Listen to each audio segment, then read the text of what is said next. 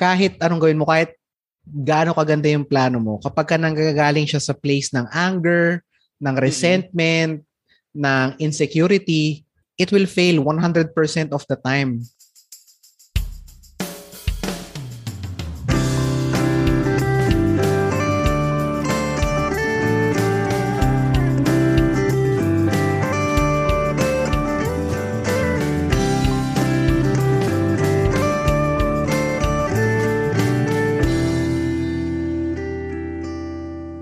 Welcome to the 10 Productive Questions podcast.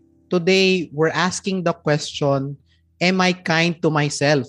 And as always, I am joined by David Angway. Hello, David. Hi, everybody. Hi, Christian. Thank you so much for having me. Yes, of course. It's been fun having you here. Pero itong topic natin na to, tingin ko mabigat to eh. And personally, I want to be honest and vulnerable. I think for the longest time, tingin ko na-miss ko yung totoong point ng productivity. Okay. Right? If you listen to our episodes, we really focus on the practical steps, ano yung mga techniques, ano yung mga strategies. And don't get me wrong, those things are important. But all of those things will not be sustainable if it doesn't come from a place of kindness.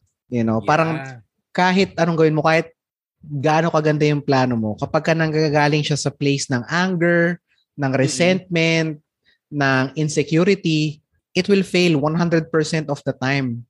And for me as a person muna, na-witness ko yun sa sarili ko kasi, yung journey ko sa productivity, parang nagsimula ako na I was being too tough on myself. Parang meron akong mga gustong marating na goals, 'di ba? Parang meron akong mga tracking, ganyan, very transactional, very machine-like, very business-like. And it served me up to a certain point. Pero nung humihirap na, lagi akong bumabalik. Okay. Tapos, nung nagsimula akong maging coach, yun din yung napansin ko sa ibang tao. Like, virtually, lahat na nakausap ko at the start, masisense mo yung anger yung resentment.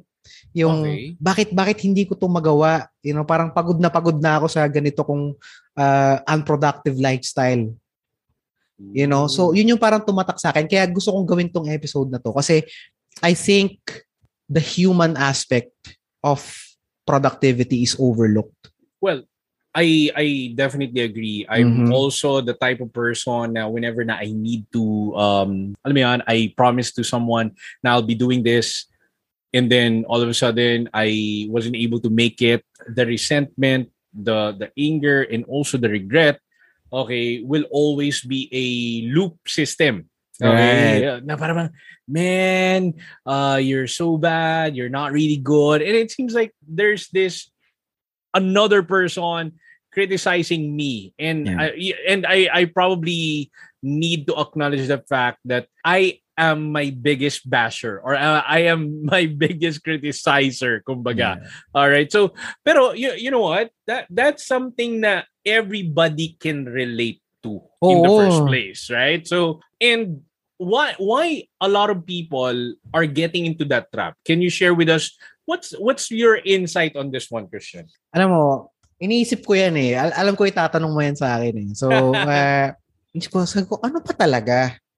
Parang is it self-blaming? Is it, ang dami kong naiisip eh. Tapos lagi akong bumabalik sa, parang ang common naman nun. Pero eventually sa pag-iisip ko, medyo na pinpoint ko na. Alam mo kung ano? Social media. Social media. Oo. Nag-recall ako lahat ng mga galit and self-resentment ng mga tao. Pag tinanong mo, ang common denominator is either nakita nila sa social media, may nakita sila sa social media, or may pinost sila sa social media. Okay. Yun lang yung unique eh. Parang meron akong kausap na may nakaaway siya. Ang pinanggagalingan nung galit niya is nagpaparinig daw sa kanya sa social media. Wow. Meron akong kausap na CEO of a company who's being so insecure about his goals kasi nakikita niya ibang tao sa social media nagsasucceed. Last month, meron akong kausap na na pinipressure yung sarili niya and yung team to reach a certain revenue kasi and hula namin to na meron siyang parang recognition na nakuha sa social media. So I think she's trying to live up to that expectation. Okay. Oh, yeah, so parang, yeah. Well, actually, the social media, for me, for me, and we've been talking these things for a while, kind of like money. All right? Money is like, ang tawag nito, a tool for us. And what gives someone a social media, and you will see exactly who they are in terms of their emotions. It will just magnify exactly who they are, right? Pero I'll give you another insight na on my end na what's the main cause of the self-blaming at the end of the day, right? Yeah. Or di kaya not being too compassionate. Okay? I believe na it also starts directly within our growth and development when we were still a kid, no? Yeah. Okay. And for those people who are listening to all the parents out there, okay, I remember na whenever na my parents, okay, will tolerate me or give me a little bit of buffer. Okay, alam mo yun, kapag let's say for example, I know a lot of parents out there, iba yung way ng pagpapalaki sa atin. Right. And sabi nga nila, your first 7 years will be exactly, you'll be exactly, alam mo yun, yung first 7 years mo is very crucial because that's the mismong mirror of your adult life na eh. Yeah. Dahil yung the whole belief mo about the world view is already there. Yeah. So ngayon, I think it starts also with the parenting. When you let your kid, okay, experience mistakes, how do you respond to it? Are you blaming them? Are you triggering them to feel na they're guilty? Remember, if you treat your kid in such a way na you're shaming them, they will end up being guilty in a couple of minutes after they made a certain mistake, right? Okay. Diba?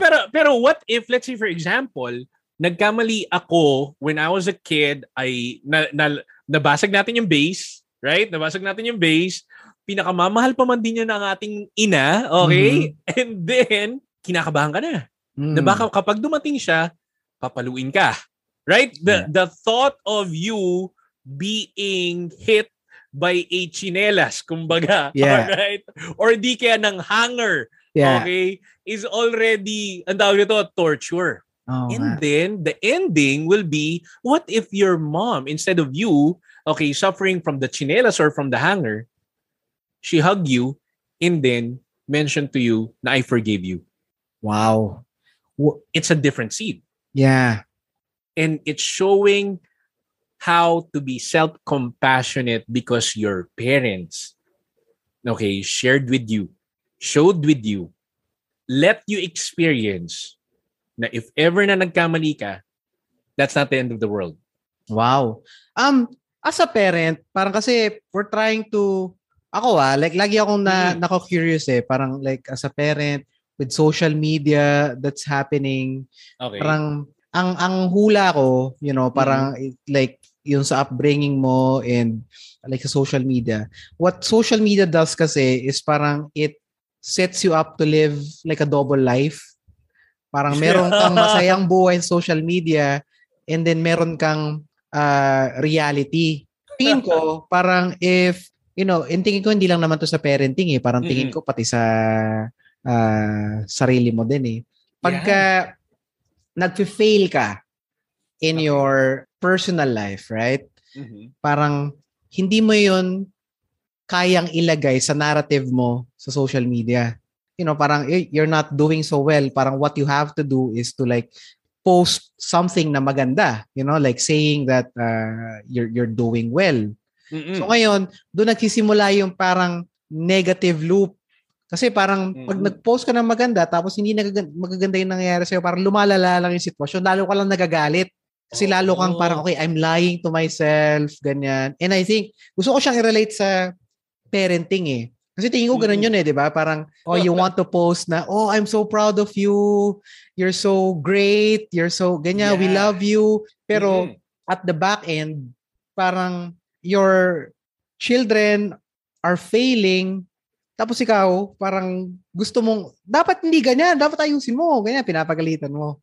Tingin ko ganun yun nangyayari. Pero you are a parent. Parang, like, do you relate to that at all? Or tingin mo meron pang ibang nangyayari? Okay, I'll give you an example. Okay. For me, schools were actually built not for kids. It was actually built for all parents. Okay, I can see why, but yeah. Expound on it. So for those people who are listening, shucks, Dave is actually revealing, dropping some bombs. Pero let me expound. Okay. So obviously, in the Filipino culture, obviously we're here. The Americans brought the school system that they built, on their own, and then ang tendency ng natin kasi, and I'll go ahead and simply relate these things directly to self-compassionate. Okay, and being self-compassionate is if ever your kid made a mistake or hindi man lang nasa top, okay, are you still gonna be proud of them? Okay, right? True. For a lot of parents, actually, pag hindi ka lang line of 9 eh. So anyway. So, totoo yun. Now, okay, kung yung anak mo puro palakol, and then there's this another one na kid who's doing good. Okay? Para bang, ang tawag nito, model student, you tend to compare na yourself directly to other parents. Yeah. And you cannot control your kids at the end of the day. And same thing goes with social media, right? Okay? You share a good thing about your life. Yeah. Tapos, when your kid is not actually doing pretty well, then you get pissed off and then you start making parinig. All these things are, ang tawag nito, the school system is crooked. Yeah. Okay? Luto at the end of the day. No, if you look into to being self-compassionate there, okay, remember na everybody commits mistake and schools are not a perfect place or example to encourage kids to make a mistake, right? Yeah. Because when you make a mistake, what's happening with you? You're being ridiculed at the end of the day. And people don't like that. Alam mo, parang the way I see it, no? Kasi I started with social media and then my insights sa parenting in schools. Tingin ko kaya tayo nawawalan ng compassion sa sarili, kaya tayo nawawalan ng kindness sa sarili natin is that the way the world is presented to us is very different from what we experience. Right? Sa school, parang the assumption is, okay, do your assignment, do your homework, and then you're gonna get medals, line of 9. So social media, everything's good, you share your opinion, you post a snapshot of your life, everything's good. Pero Instagram, yes. Instagram. So pero yung sa school, that's not the reality. You can do your best and you will still fail at some parts of your life. You can give your best effort at something and you will still fail. Social media, obviously, your life is not perfect. No one's life is. Yeah. So parang pag na-challenge tong mga ganitong visions and assumptions natin about the world, doon tayo nagkisimulang magalit kasi bakit ganun? Parang nag-effort naman ako. Hindi pa rin gumana. Yeah. Parang don't I deserve the success kasi I put in the hard work? So ngayon, we start punishing ourselves. So parang bakit ganun? Yung iba ang sasaya ng buhay nila. Ako, nandito ako, naghihirap, nag-struggle. Bakit ganun? Tama. Right? Tama, so, yun yung ko na merong disconnect about the perceived reality and the realities that we actually live. Do you think it's more on the conditioning of the society that leads us right now to where we are today? At a certain point, yes. Kasi parang the world right now, parang encourages individuality. Kumbaga, this is the time of history wherein we really encourage people to be like the best version of themselves. Right? Yeah. That's basically what capitalism is, di ba? Parang buy your own house, get your own education, get a good job. So parang we're trying to upgrade that spirit. Pero hindi lahat nakakasabay kasi hindi naman ganoon 'yun eh na basta mag-effort ka, gumastos ka, biglang okay na yung buhay mo. Like inevitably some bumps will be there and not everyone wants that kind of lifestyle na sobrang laki. Like, we're still hardwired to build communities, to rely on other people. Pero ngayon, the environment that we live in, the society that we live in is so individualistic na if you ask for help, if you say na you couldn't do it on your own, it's being seen as a sign of weakness. Okay. Na parang kailangan mong i-admit yun, quote-unquote, na parang kailangan mong, hindi ko kaya mag-isa. Parang kailangan ko ng tulong. And then parang, wow, you're so brave for admitting that.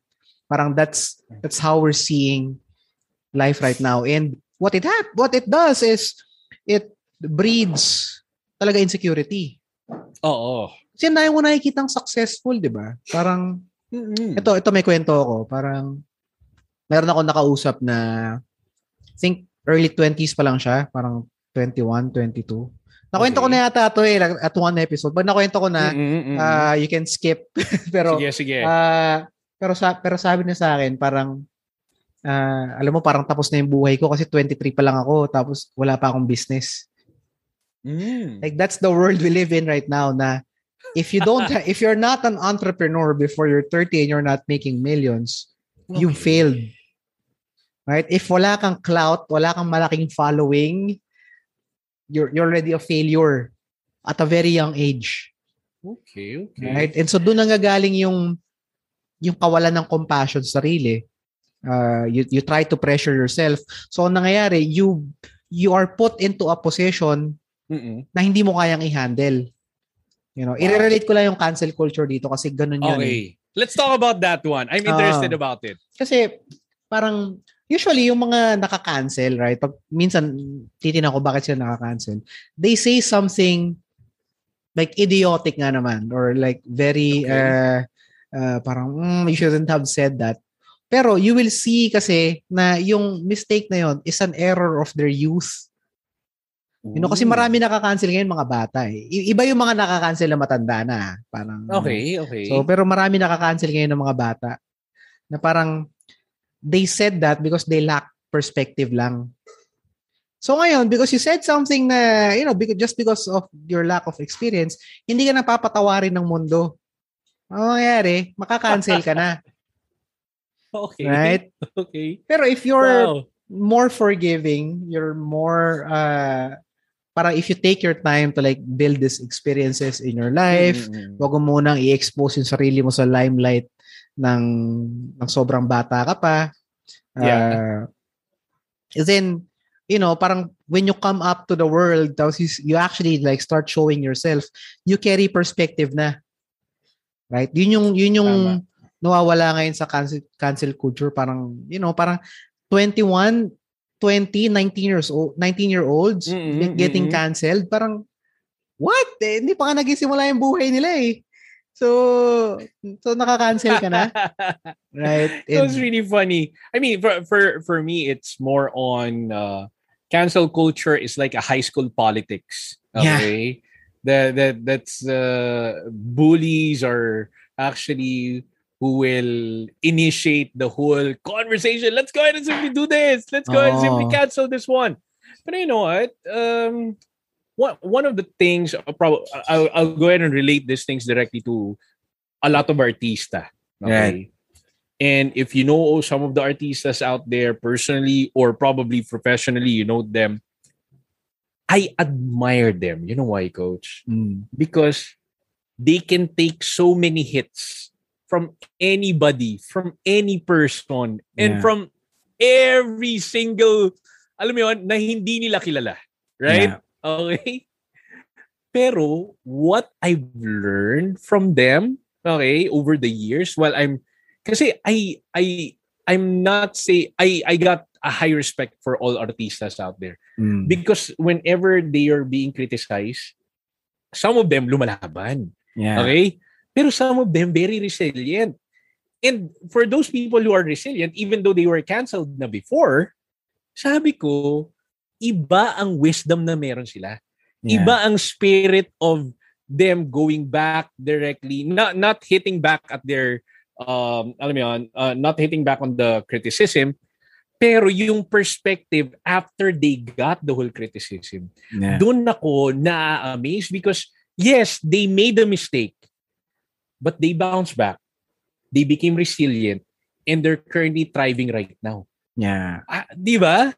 So that's something na parang, whoa, this person showed self-compassion for the last couple of years na while he or she is being criticized. Oh. Especially the criticism right now on social media, it's pretty, it's horrible.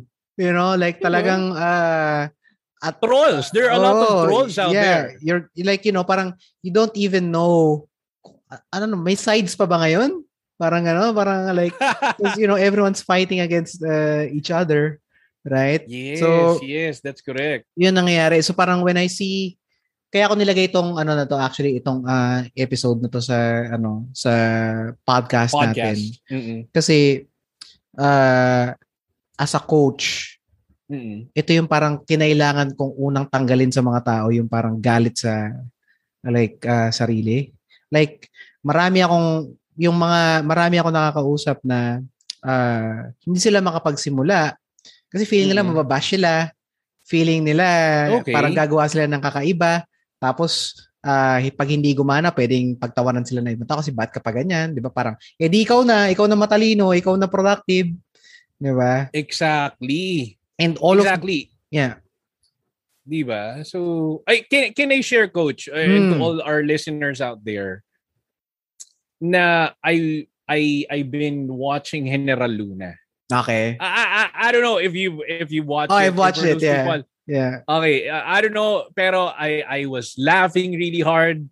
You know why? Because I'm so amazed na what we got back then, yung the movie itself, is something that we're encountering right now. And let me share to you the line of General Luna. Okay, in relation to what we're discussing right now. Yeah. May mas malaki tayong kalaban sa mga Amerikano, ang ating mga sarili. Yeah. Di ba? And it will always resonate with us na we thought na we have a bigger enemies. Okay? Yeah. Alam mo yan, yung parang external enemies natin, yung yung natin, yung nag-traitor sa atin, yung mismong friend natin dati, ngayon hindi na natin friend.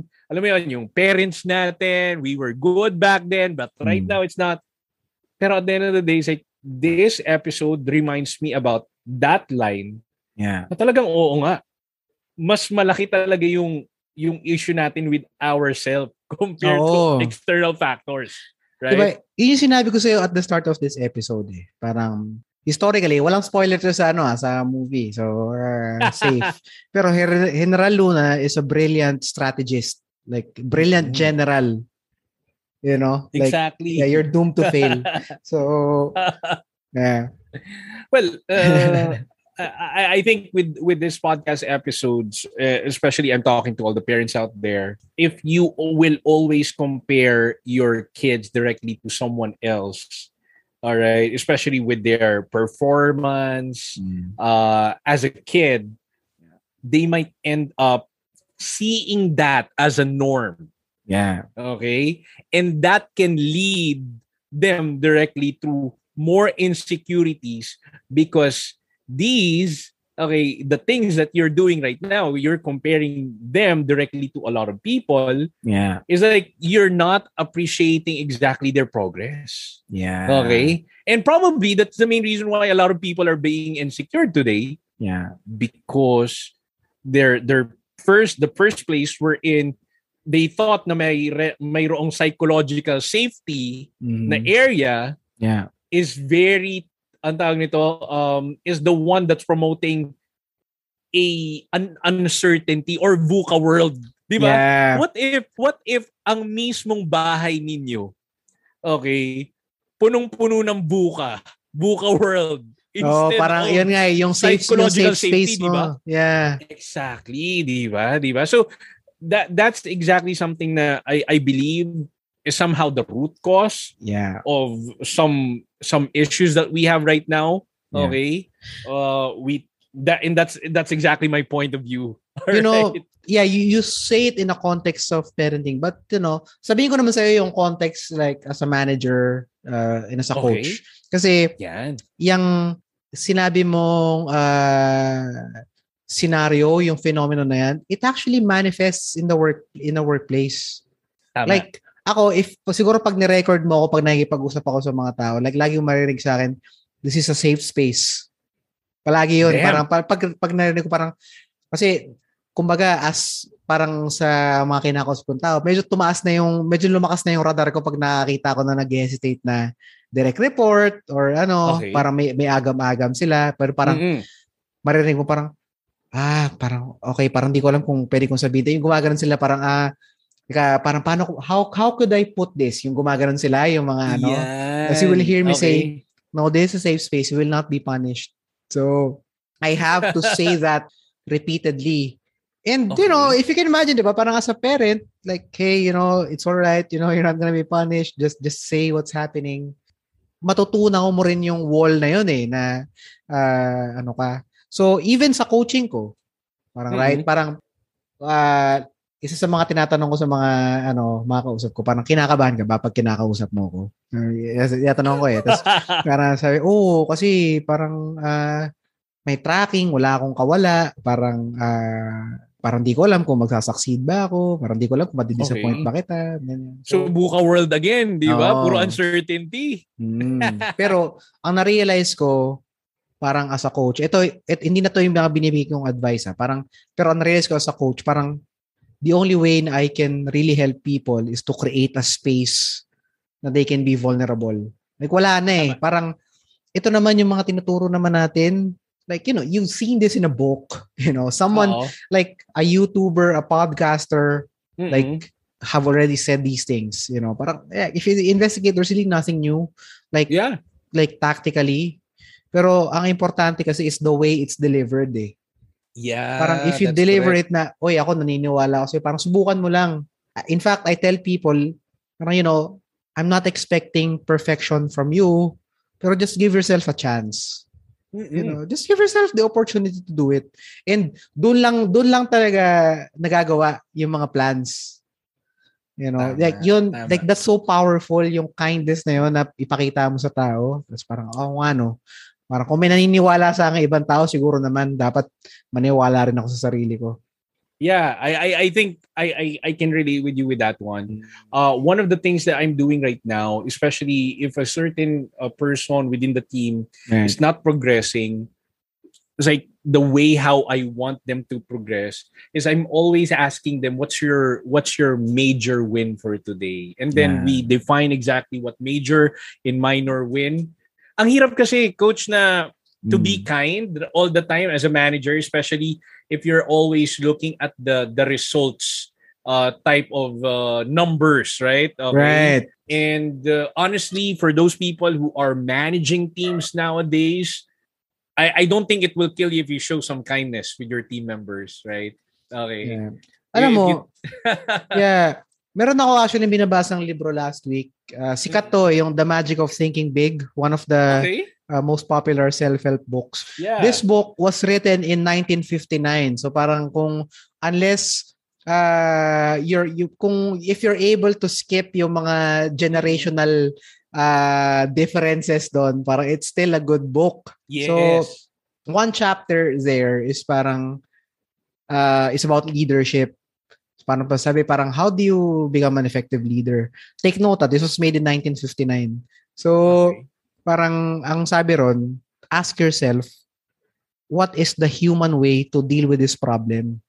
Ooh. Sabi niya parang, and, this is a timeless concept.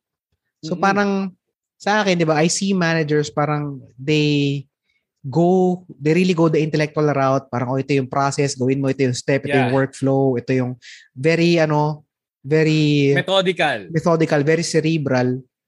Pero honestly, parang you will have more success if you just ask yourself, wait, I'm talking to a human being. How do I deal with this person like a human being?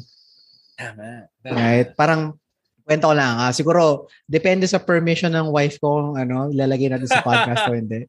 Pero, Okay. she's running a project kasi project, parang project manager siya. Manager, okay. So, parang maraming plans, right? Parang ang daming, okay, step 1, step 2, ganyan, maraming document. Tapos, nag-uusap kami, okay, paano ko ba to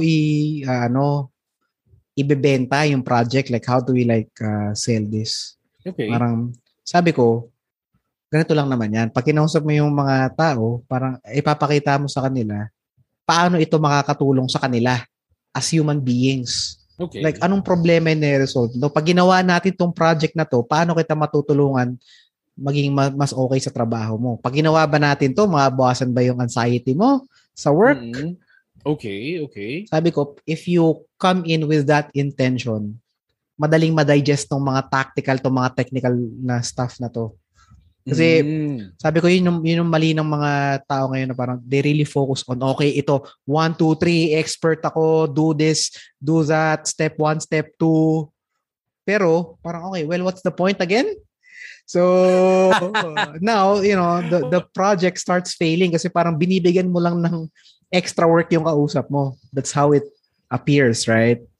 Yeah. So it's thinking about those people na you're targeting as human being, right? Yes. I think that's a big realization. And in terms of leadership, let me just share with you the video that I've seen. I think it was Simon Sinek. Okay. Yeah. Or Adam Grant. I forgot. But it's either of the two. There's no such thing as soft skills. Sabi ko, all right. That's a very that's the start of the line. There's no such thing as soft skills. Mm-hmm. And those soft skills that you are treating as soft skills are not really soft at all. Yeah. So wait, expound. And he mentioned that soft skills are about connecting with people. Can you connect with everyone? Yeah. Can you easily connect with everyone? Soft skills are like leadership skills. Can you lead everybody? Do you think it's easy to lead everyone? Sabi ko, no. And in these things that there's a hard skill and a soft skill. And in terms of what we're discussing right now, no. These are the soft skills that you're talking about are not soft skills at all. Yeah. That's what you call human skills. Yeah. That's way more elevated than the hard skills that you have right now. If you can talk to computer, okay, it's fine. That's a hard skills. You're a skill. Your skill sets are way better than everybody. Yeah. But do you think you can connect with everybody by simply doing that one? Yeah. So sabi ko, no. Makes sense, coach, right? Oo, and maganda yung sinabi mo kasi I think I remember having a conversation na parang sabi ko sa kanya, alam mo yung pakikipag-usap sa mga tao and like kindness, parang just treat it as an extension of your ability sa work. Parang it's just something na you need to practice and learn. Yeah. So, even kindness, diba? Merong practical stuff kang pwedeng gawin. Mm-hmm. Gusto ko magbigay ng konti para Okay.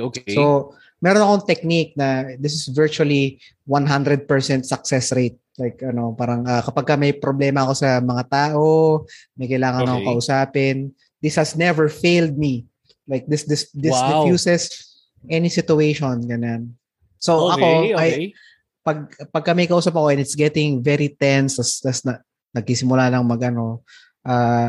alay ko sinasabi is, okay, yeah, it's getting hard, but what can I do for you? How can I help? Kapag kami nang-aaway sa akin, okay, sige, parang I see your what can I do to help you? Like, it immediately disarms the person and like parang, okay. Parang, kasi, di ba, pagka nag-aaway na, pataasan na yan ng voice, pagalingan ng opinion, patalinuhan.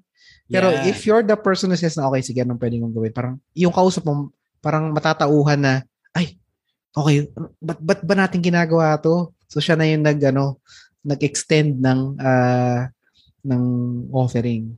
So ako, I try to do that even though, parang okay, ang hirap na, parang feeling ko, malalamangan ako nitong kausap ko na to. Ganyan. Pero, I extend that, dialogue. And, in the same line, ako like to build relationships with teams, with people, lagi kong mindset is, i-investan kita ng goodwill.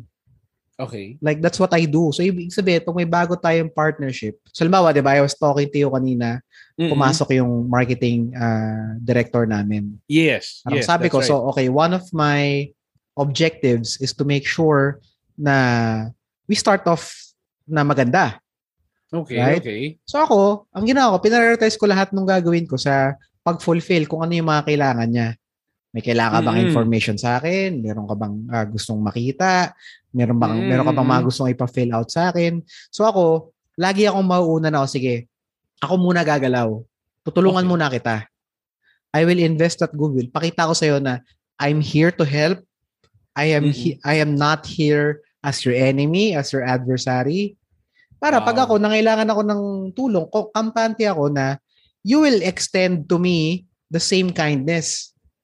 Wow. Right? Pag ako naman nangailangan, parang, may kailangan akong ganito, ang dali manghingi ng tulong kasi wala akong kumbaga may goodwill capital ako. So wala akong agam-agam sa sarili ko na, hindi ko siya tinulungan ng first week niya. So parang ba't ako manghihingi ng tulong?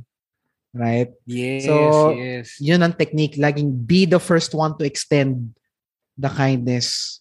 You know, and you're talking about generosity. Yes. And you cannot go ahead and fake that one as much as possible, right? Okay. Although in a strategy of leadership, that is very effective. You need to deposit good stuff, right? Okay. Yeah. Because if you keep on showing how bad they are, you're withdrawing something all the time, right? Para bang it's like an ATM up to the point na mag-negative ka na. Yeah. And then you cannot no longer add up or withdraw more. Yeah. Okay, imagine mo, no? So for those people who are listening, imagine mo, you do have a friend, you're always asking for help, and that, so bigay naman siya ng bigay at the end of the day, right? Yeah. Pero hindi ka nagbibigay sa kanya, right? Yes. So, di ba? So, maganda yung analogy mo, yeah. Di ba? So ngayon, kung anong nangyayari, so withdraw sa kanya, napuno siya. So technically, alam mo yun, nag-negative na, nag-zero na yung balance mo.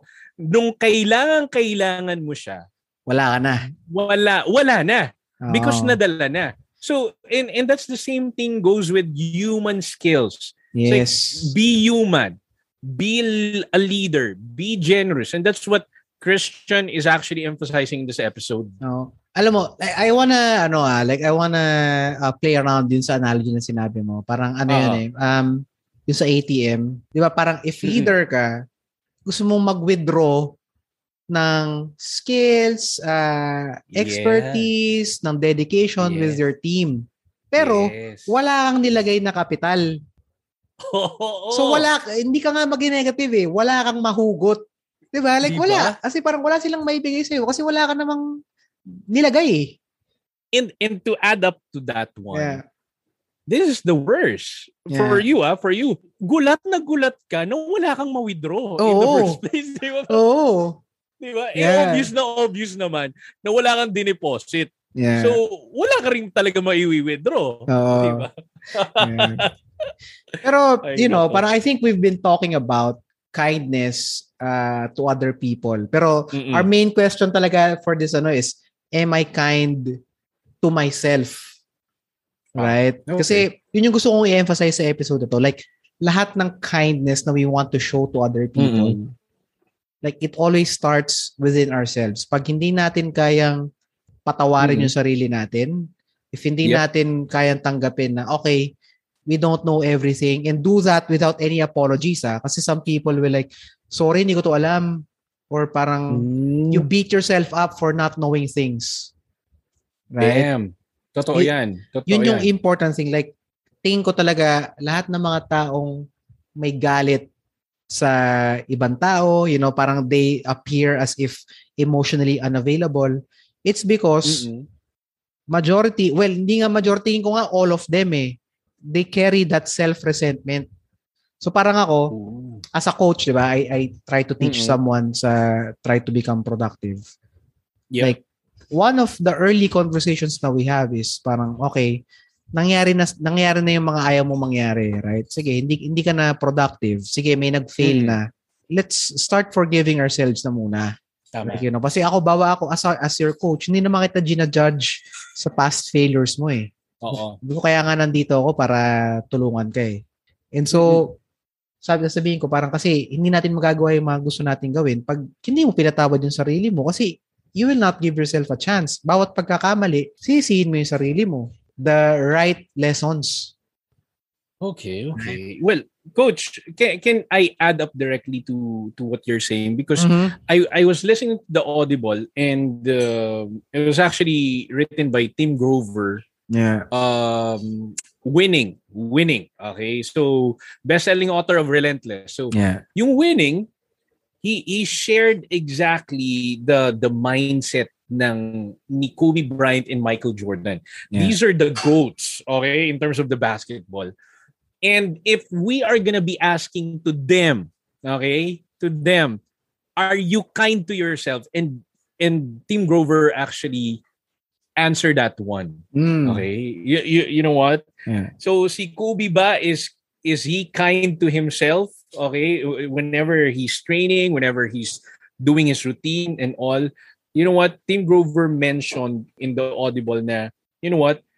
Si Kobe, is so addicted to winning. Yeah. That every time he face defeat,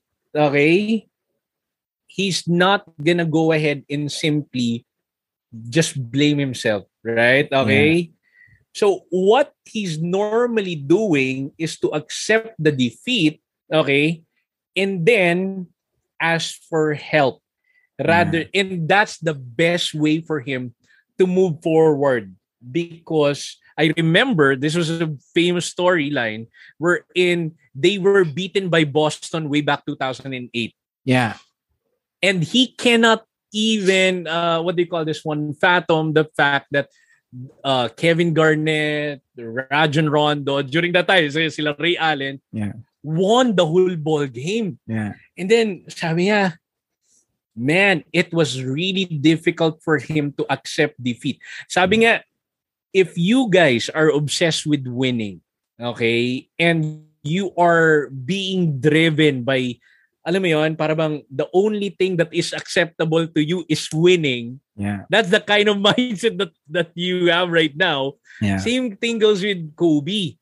Pero he never just dwell on the mismong defeat. Defeat kasi for us, Coach, di ba, parang I know some of your clients feel angry, feel the resentment. Pero you know what? The best way to accept defeat and to move forward is to look for a coach. Yes. That's exactly the best part of it. Okay? Yun, being kind to yourself. And, parang maganda yung analogy. Ang pinakaiba lang sa buhay is sa basketball, there are clear winners and there are clear losers. True. Right? So parang bawa, si Kobe, alam niya kung nung meron siyang pwedeng exact things na pag-aralan to say, okay, I'm gonna do this to win. Mm-hmm. Pero ang mahirap sa life is hindi mo alam kung kailan ka mananalo, hindi mo alam kung kailan ka matatalo at sa paanong paraan. Right? Yes. Kaya, there's a time limit din Kasi you don't know, Coach, no? Yeah. Dito kasi sa life natin, parang, man, mananalo ba ako? Maayos ba to? Mapopromote ba ako? Diba? Within the time frame? So, Tsaka, gusto ko bang manalo? So, man, that's a powerful question, That's a powerful question. Gusto ko bang manalo? Yeah. Why did you mention that one, Coach? Why did you mention that one? Kasi ito not to put down yung sports analogy. Pero I think marami become unsatisfied with their life kasi they treat it na okay, kailangan manalo ko. But every like winning has a cost, right? Yes. Parang like si Michael Jordan and Kobe Bryant, yung mga wins sila, it had huge costs. Parang may mga stories kay Kobe Bryant na he was unable to form relationships sa teams niya. Yes. Michael Jordan, kung naparod niyo yung documentary, like kung hindi siya basketball player, this guy is a sociopath. So, so parang, so ngayon, when you do that, parang okay, pwede ko bang dalhin yung ganong mindset sa buhay ko? Kaya sila, they have a life on the basketball court, on sports, pero they also have a different life outside of that. Yeah. Right? So parang, you will know, parang si Michael Jordan, parang okay siyang kaibigan outside of basketball, masaya siya. Pero pag nasa court na kami, iba na. So ngayon, ang nangyayari is, dadalhin mo ba yon sa personal life mo? Winning at all costs? Kasi, may cost. That's going to be really, you might end up regretting it, right? Yeah. If you bring it directly into your life, life, right? Outside the basketball. Yeah. Pero, what athletes, I think, do really well is, and kasi it's the nature of the game, is they can analyze their mistakes and move on. Yun yung magandang ginawa ni Kobe dun sa story mo na inanalyze niya na okay, sige, natalo ko, I need help. I think that is one quality na we have to carry in our life. Pag natalo tayo, right? Well, wag natin sabihin natalo. Pag nag-fail tayo, like we need to have yun, not dwell on the defeat, forgive ourselves, and then analyze. Yeah. Parang, okay, what caused me to fail? Para alam mo na kung anong gagawin mo tsaka hindi mo gagawin. That actually only happens if you can move past the first stage, which is, okay, sige, you know what? I lost, I failed. Okay, let's start moving on from that. Yan. Diba? That's correct. So be kind to yourself is something that it's a must. It's not an option. It's not. Okay. Diba? I call it as it's the foundation of all of your practice. Right? If you want to really be productive, like the best way to put you up into a success is to set up that foundation of kindness. Right? Anong gagawin mo pag nag-fail ka? Anong gagawin mo pag hindi gumana? Kasi pag lahat yon, mahina yung pundasyon mo, galing sa galit, galing sa volatile emotions, hindi mo makikita yung kailangan mong makita. You're not gonna be clear-headed. You're not gonna be level-headed. So, hindi ka makakapag-isip. Wow. Right? Wow. So, yun yung foundation. Kaya I really wanted to focus on this kasi I don't want our listeners to okay, just follow these tactics, then okay na. Right? Matulog ka na maaga, okay na. Magplano ka, okay na. Like, if you do all of these things, pero it's coming from that place of anger, of that self-resentment. If you're not able to, okay, you know what? I've been bashing myself for too long. I have to give myself a chance now. Hindi ka makaka-move on to that next stage.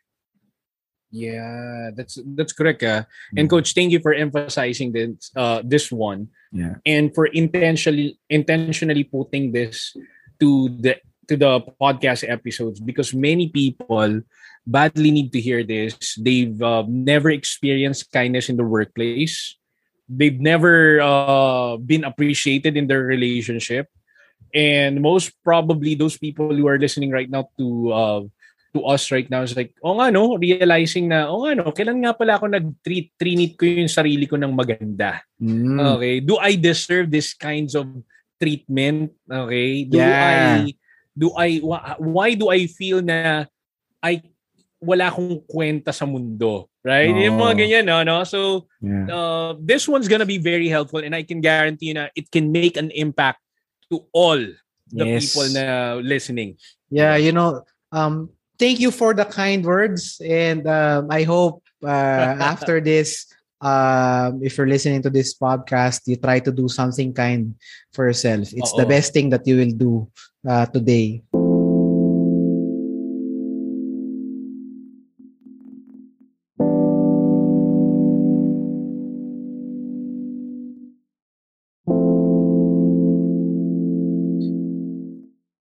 Thanks for listening to the 10 Productive Questions podcast.